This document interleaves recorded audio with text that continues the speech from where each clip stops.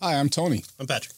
And we want to welcome you to Cave of to the Cross Apologetics. This is our show where we work through various books, Christian books, theology, philosophy, apologetics, that sort of thing, and to help you to understand what's going on as we see it anyway. Now we're working our way through Nancy Pearcey's book, Finding Truth, 5 Principles for Unmasking Atheism, Secularism, and Other God Substitutes. And we have worked our way to Principle 5, right?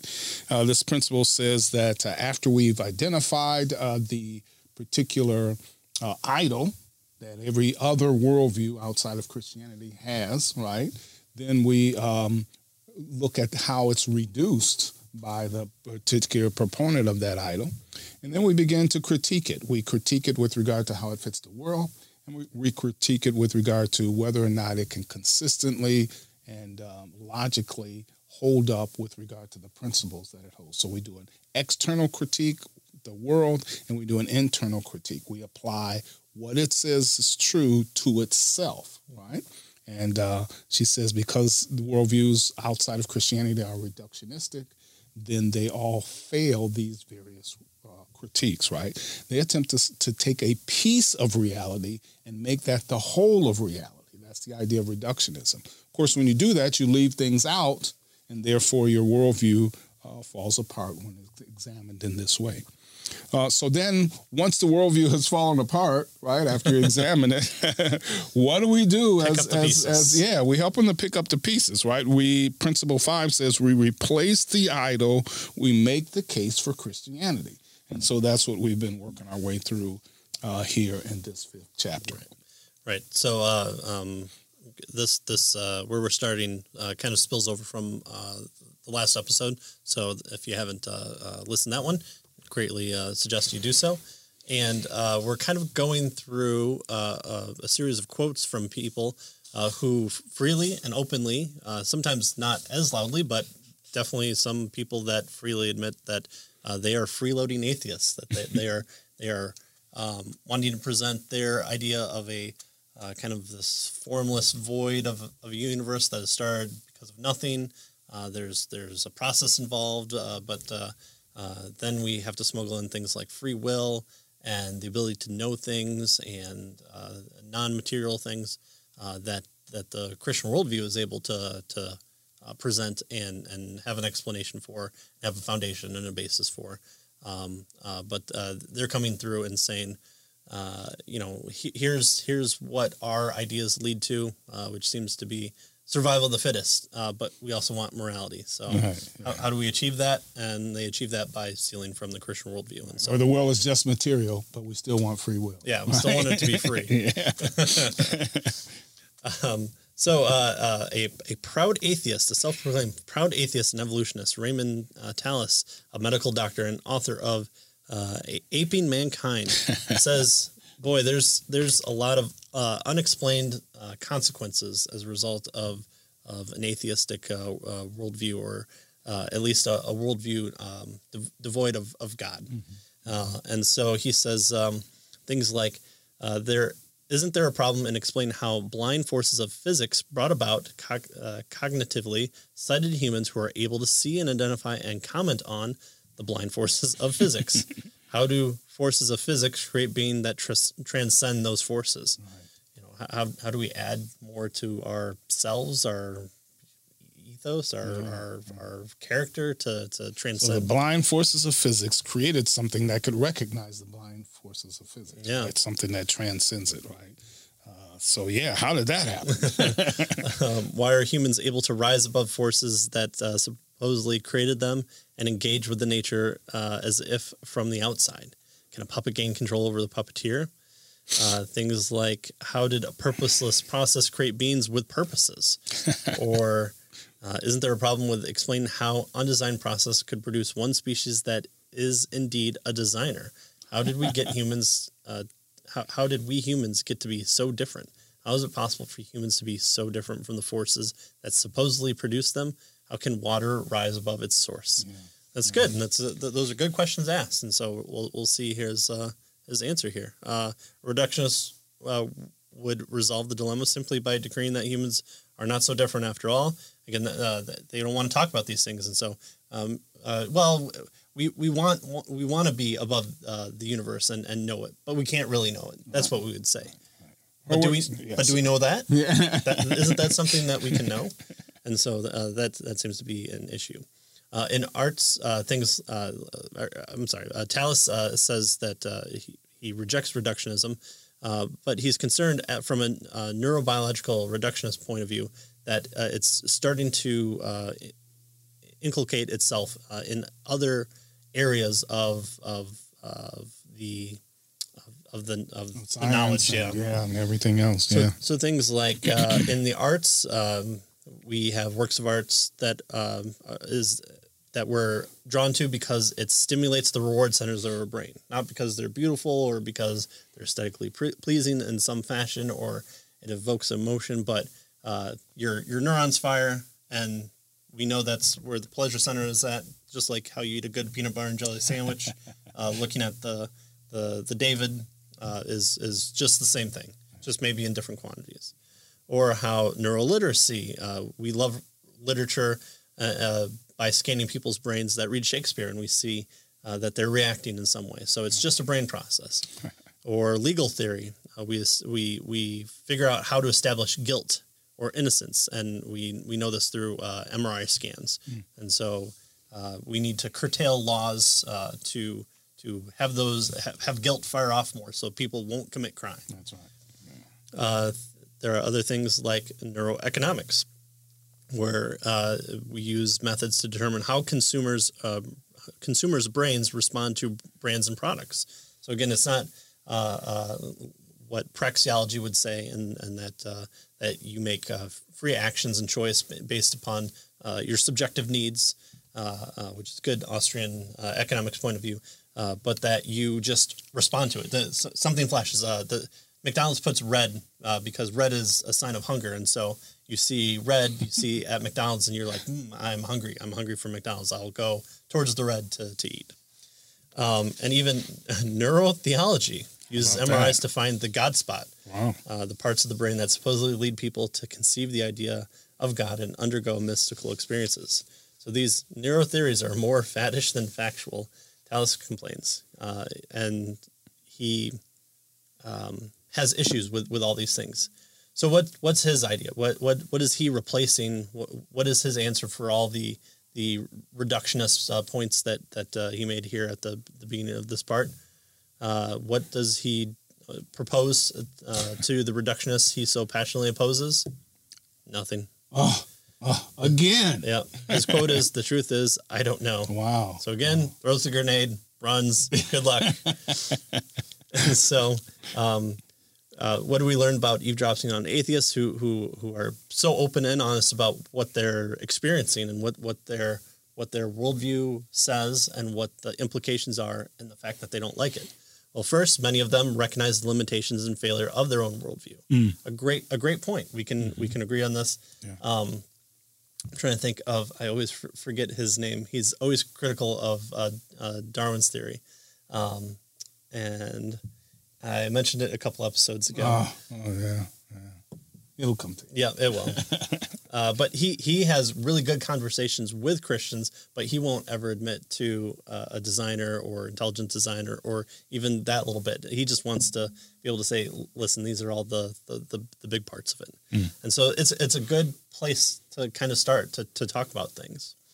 And second, another useful point is that atheists find elements of the Christian worldview so appealing that they keep borrowing them. They are freeloaders. And again, so why is that a good thing? Because then you can point to that and say, whoa, hold on. Morality, you as a being of random chance and happenstance, and that there's random laws and all that, or the laws of nature, whatever, you've kind of reduced it away. Right? Yeah. You don't want to bring that into it, because that's a Christian idea that you something esoteric outside of ourselves that holds us accountable to our actions. Justice? What is justice? How do you have justice in a world where, you have the murderer able to get away and move to a different country and not be held accountable? And what does being held accountable even mean? Sitting in jail, is that justice? Those are questions that we can start pointing to and say, what is true justice? What does that look like? Yeah. So her next section is entitled "Gimme That Old Time Philosophy." Right. And she says perhaps the most egregious example of freeloading is a movement to hijack the explicitly religious dimensions of Christianity. For example, there's a new field that uses philosophy to treat psychological problems. Right. It's labeled philosophical counseling. Right. And so the atheists who want the psychological comfort of Christianity while rejecting the content of Christianity can then, depend on philosophical counseling. And so she says a book on the subject titled Plato, Not Prozac became an international hit. And she says you can even get certified to be a philosophical counselor. All right. So philosophical counseling may be a new field, she says, but the concept itself is not novel. Philosophers have never been merely academic.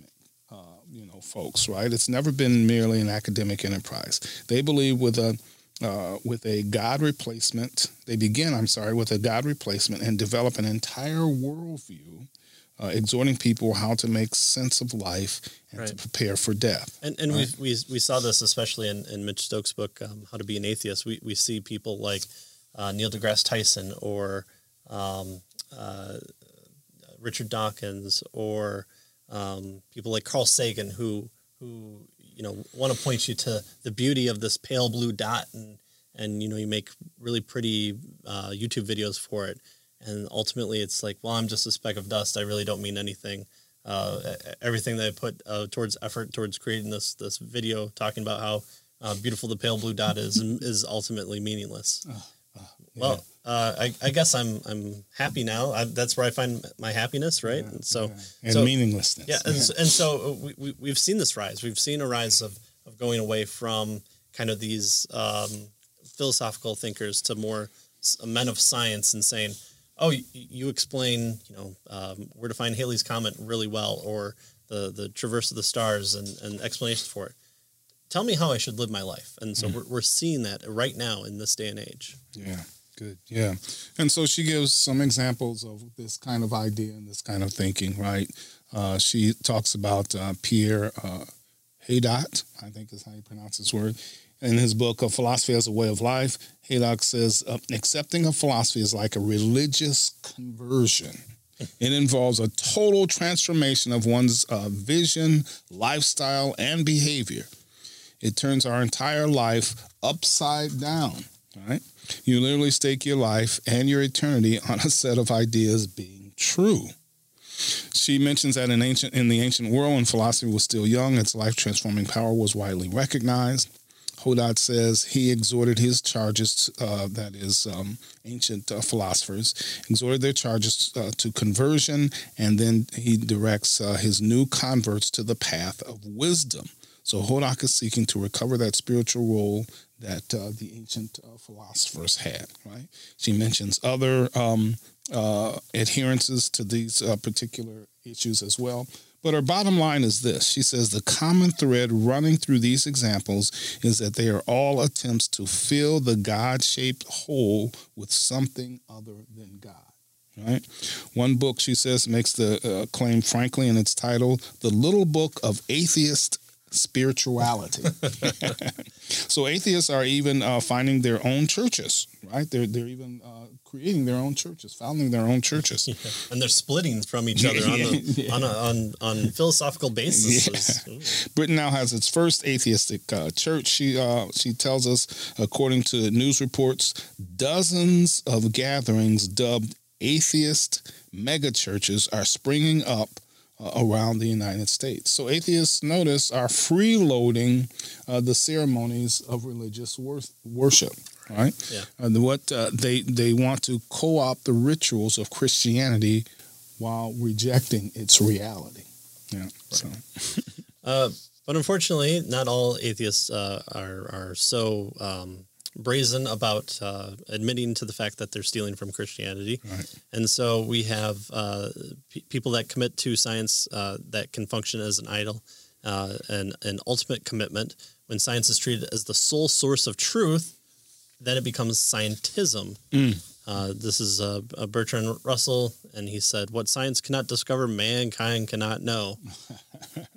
Like that. Yeah. So notice all knowledge is based on science. Yep. And you can get no other knowledge outside of science, right? So if it isn't based on science, you can't know it, is what he's saying, right? So what does that do to ethics, right?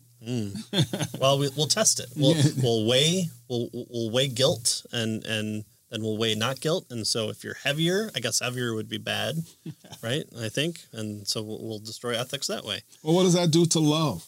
Man, yeah. Well, that's just a chemical in your brain firing off. And, you just... The love for your wife is different than the love for your child. And I'm sure we can measure that and have different areas go off. Yeah. Well, unfortunately, it is a metaphysical assumption, an arbitrary definition of what counts as genuine knowledge, because they say all science, or all knowledge comes from what science can discover. Well, the one that I thought of, where John Gray here, he says, science hasn't enabled us to dispense with myths. Instead, it has become a vehicle for myths, chief among them the myth of salvation through science. Science remains one of today's most popular idols. Any claim that begins with "scientists now know" is likely to trump all competing claims. And so I was thinking of what's something that science knows. Well, eggs. Eggs are good for you, except for when they were bad for you 3 months ago. But then they were really good for you if you had certain things 3 months before that. But then they were really bad. And then salt tablets you should take, but now you shouldn't take them anymore. Right. But the scientists have come out and say, wear masks, don't wear masks. So we can be sure of what the science says.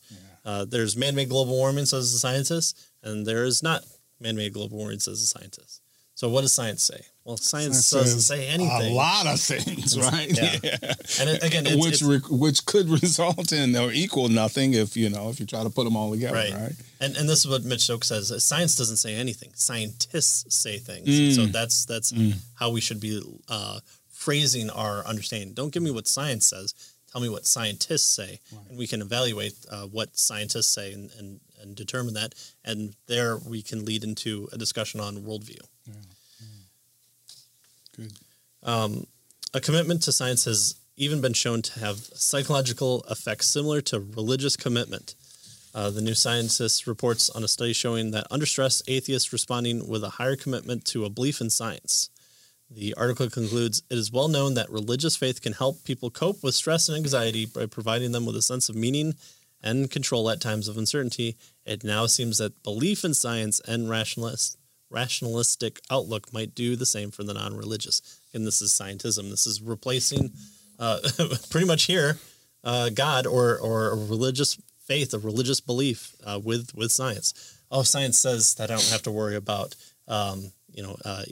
eating all that chocolate. Chocolate's good for me. Oh, okay. I little white lies are okay because they make you feel less guilty in the end. Okay, that's good. I'm glad science didn't do that.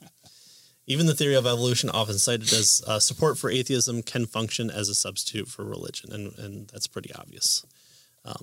And we see with worship, we see even that evolution is promulgated with as an ideology, a secular religion, a full-fledged alternative to Christianity with meaning and morality. And they've even had a funeral for our good friend Darwin, which doesn't really make a whole lot of sense in the worldview of returning to dirt and that's all you are and nothing happens. Why commemorate any life? Continue on, continue having children, continue foraging for food. That's all you are. That's all you're good for. That's right. That's the be all and end all of our existence. Yeah. Right? Don't try to rise up above it because science hasn't told you anything different. And of course, then that leads us to evolutionary religion, right? So Darwinism is not only the version of evolution on the market. It's not the only one.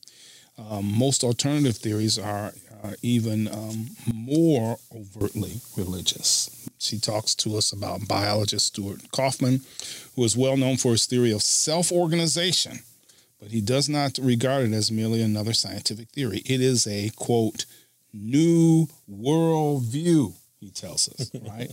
With a new view of God, not as transcendent, not as agent, but as the very creativity of the universe itself. Whoa, right? So pantheism. Yeah, right. That's basically what he's saying, right? He treats God as a word for the ceaseless flux of the universe.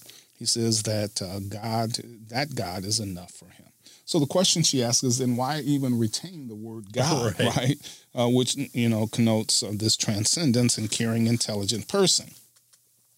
He precisely to smuggle in the emotional power to connect the term. She says Kaufman is open about his intentions, right? He tells us, what do we gain by using the God word? I suspect a great deal, for the word carries with it awe and reverence. So he knows what he's doing here, right? It reminds me of the debate that William Lane Craig had with a skeptic who kept ascribing qualities of God to a computer. And he got so far along that Craig would counterpoints and say, well, if you don't have this, then you have this. And then you were like, well, then you have this. And then, if you don't have this, then you have this. Well, then you're missing out on this. Okay, what if I have all those qualities? He goes, well, then we're just having a fight on the name, because what you just subscribed is the biblical Christian God. And he was like, oh, well, and of course, applause all around. So. But the cause hasn't got to be God. Well, remember I gave an argument for thinking that this cause is timeless, spaceless, immaterial, enormously powerful, and personal. I think it's a computer. Well, that wouldn't, computers are designed by people. No, this is a self-designing computer. Timeless. Timeless. Well, that's a contradiction in terms. Why is it timeless? What's contradictory about it? A computer has to function. It takes time. No, this is a special computer.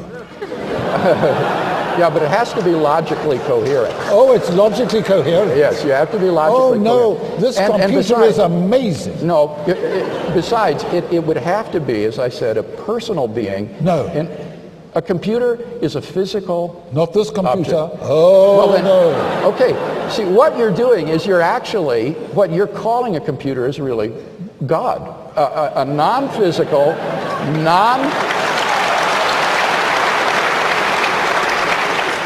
So Kaufman, she says, hopes to inspire people to respond emotionally to a purely materialistic universe, and here it is, as if it were the personal God of the Bible. He is another freeloader. Our flashing light of reductionism. Right. All right. She talks about Jeremy Rifkin, who promotes a quasi-pantheistic version of evolution. He envisions evolution as a process whereby an immanent mind evolved up the ladder, the great chain of being. Right, so and evolution is no longer viewed as a mindless affair. Quite the opposite. It is mind enlarging its domain up the chain of the species. So in these words, we hear echoes of Hegel's concept of the absolute mind, right? Evolving up through the history. Rifkin goes on. One eventually winds up with the idea of the universe as a mind that oversees, orchestrates, and gives order and structure to all things. So notice he's suggesting you got to have this concept in order to explain what's going on, right? Where did it come from? Why do you have to have this concept in order to explain what's going on? Why do you right? What is? And you see this within science fiction. I mean, you have man start out and then they reach towards the stars and they find the obelisk, and from there they become the star child, and until they're pure mind and energy and this transcendent idea of what humanity should be going towards. Just complete mind. So no material, just mind. That's right. All right. She says, what are the implications of this pantheistic model of evolution? Well, she says, most obviously it eliminates a transcendent creator, which Rifkin takes to be a good thing. For it means that we no longer feel ourselves to be guests in someone else's home, right? Therefore, we no longer feel obligated to make our behavior conform to with a set of pre-existing cosmic rules. So we're no longer the creature. Right. We are the creator, right? We're the architects of the universe. It's us. We put it together. We determine it, right?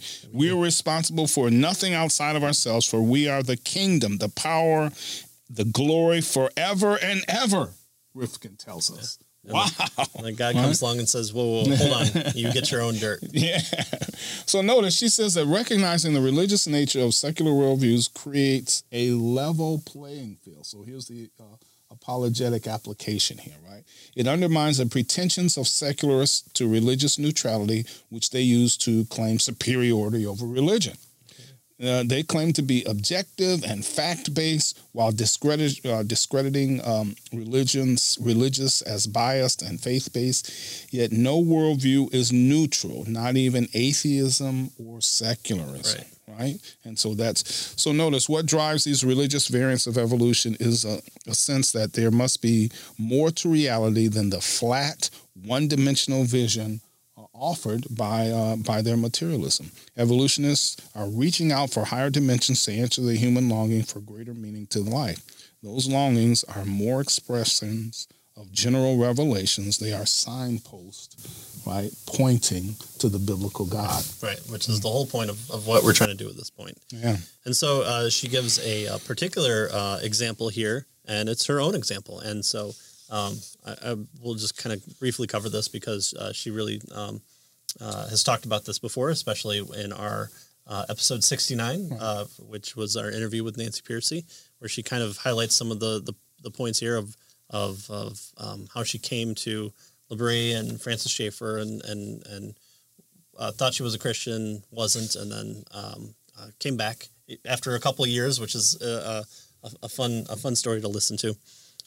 So just to cover a few points here, one way to highlight Christianity's attractive feature is to show where secularists borrow from it. Another way to ask is what you lose when you give it up.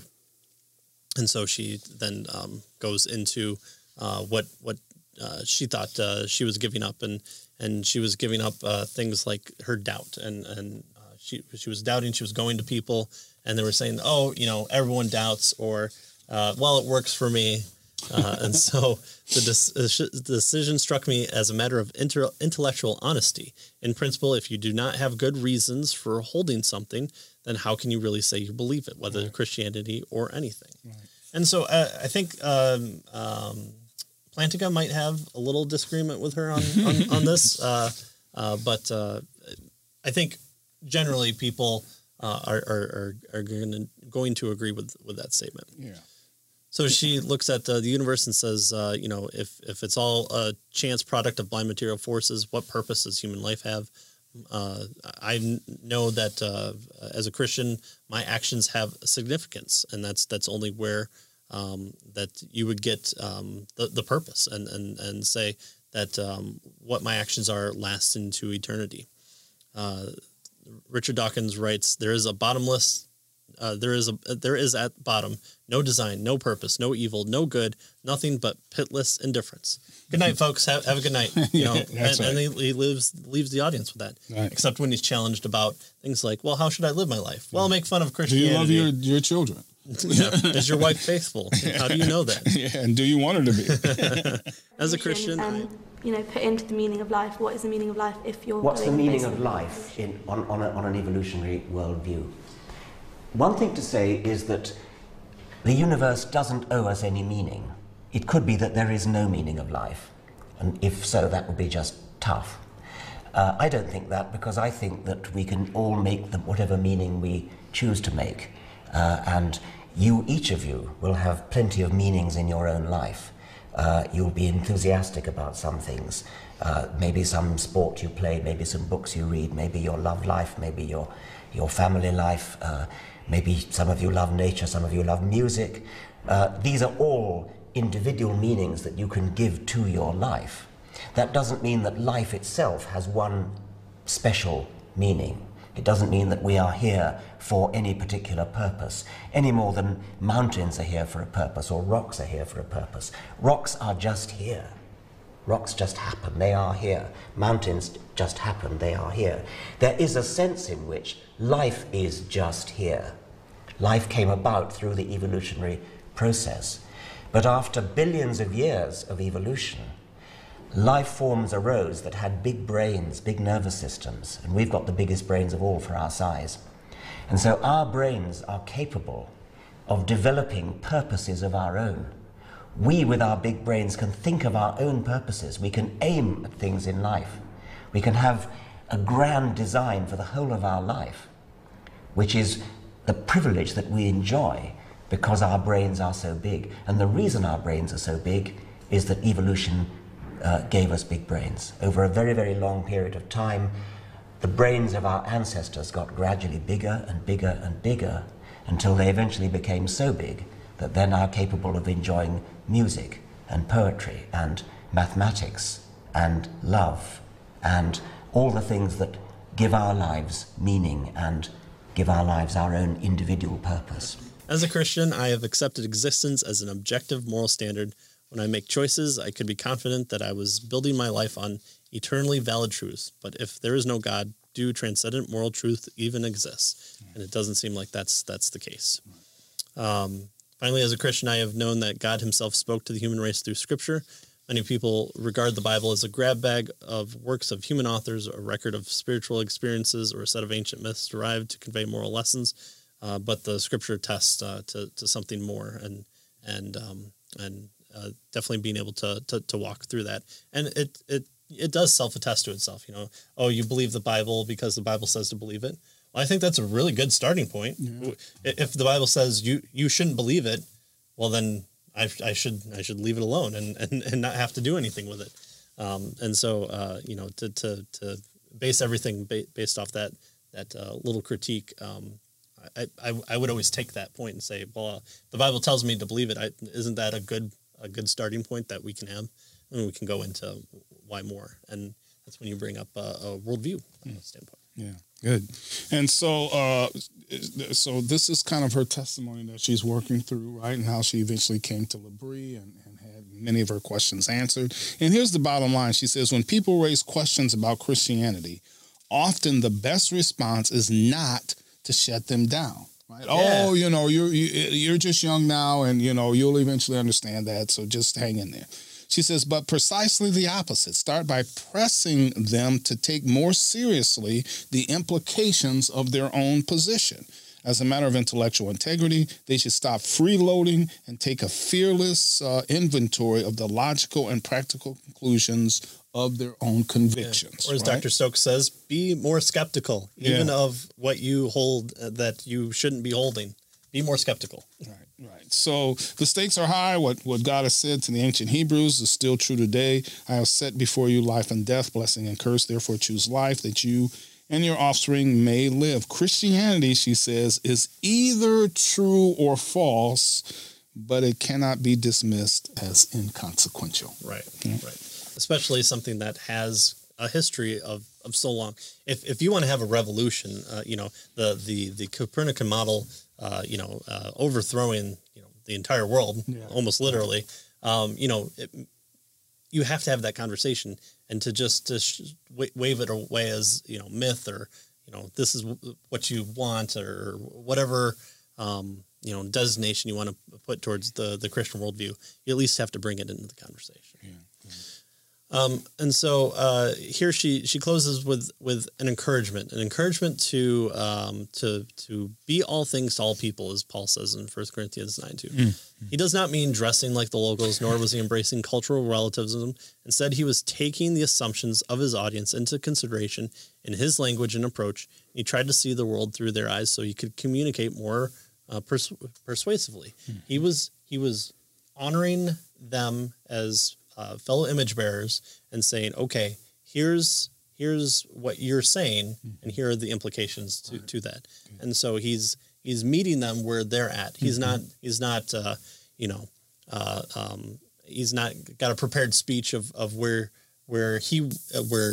you should be going, because he wants to take you there because he's memorized it. When he goes to the Acropolis and says, I see your religious people. That's got to be a weird stance for people to take, and I'm sure if Paul did that today, Christian Twitter would just be ablaze with saying, "Oh, that's not what you should be doing. Just stick to the Scripture. That's all you need." Yeah. And so we need to represent the other side accurately. We need to face the people that we're talking to in love, even when they're not being loving towards us, because that's what we're called to do. That's right. So we're to speak the truth in love. Right. Always be prepared for a defense for anyone who asks, for the reason, for the hope that is in you, and there's the truth. yet do it with gentleness and respect. There's the love. So 1 Peter 3:15. And so that's where we get the word, apologetics from, with apologia, a reason of defense, but do so with gentleness and respect. And, we, again, have this understanding of, while we were haters of God, God loved us. He saved us from a great many things that we've done. And so when unbelievers act like unbelievers, we shouldn't be surprised, and we should want them to desire God in the way that we do. And so, in what way is your best witness? Again, God is the ultimate person that saves, but he uses us as the conduit, the means through which we bring people to salvation, where he brings people to saving knowledge. And so we need to have that gentleness. Live by faith, confident with God, that God is able to work good out of evil and injustice. If we do not cultivate the same confidence, the danger is that Christians will tend towards defensiveness and anger, and that's not where we want to be. We want to be loving, we want to be kind, we want to be gentle. All the fruits of the Spirit should be exemplified. And when they get angry, we shouldn't revel in that. We should... I won. Yeah.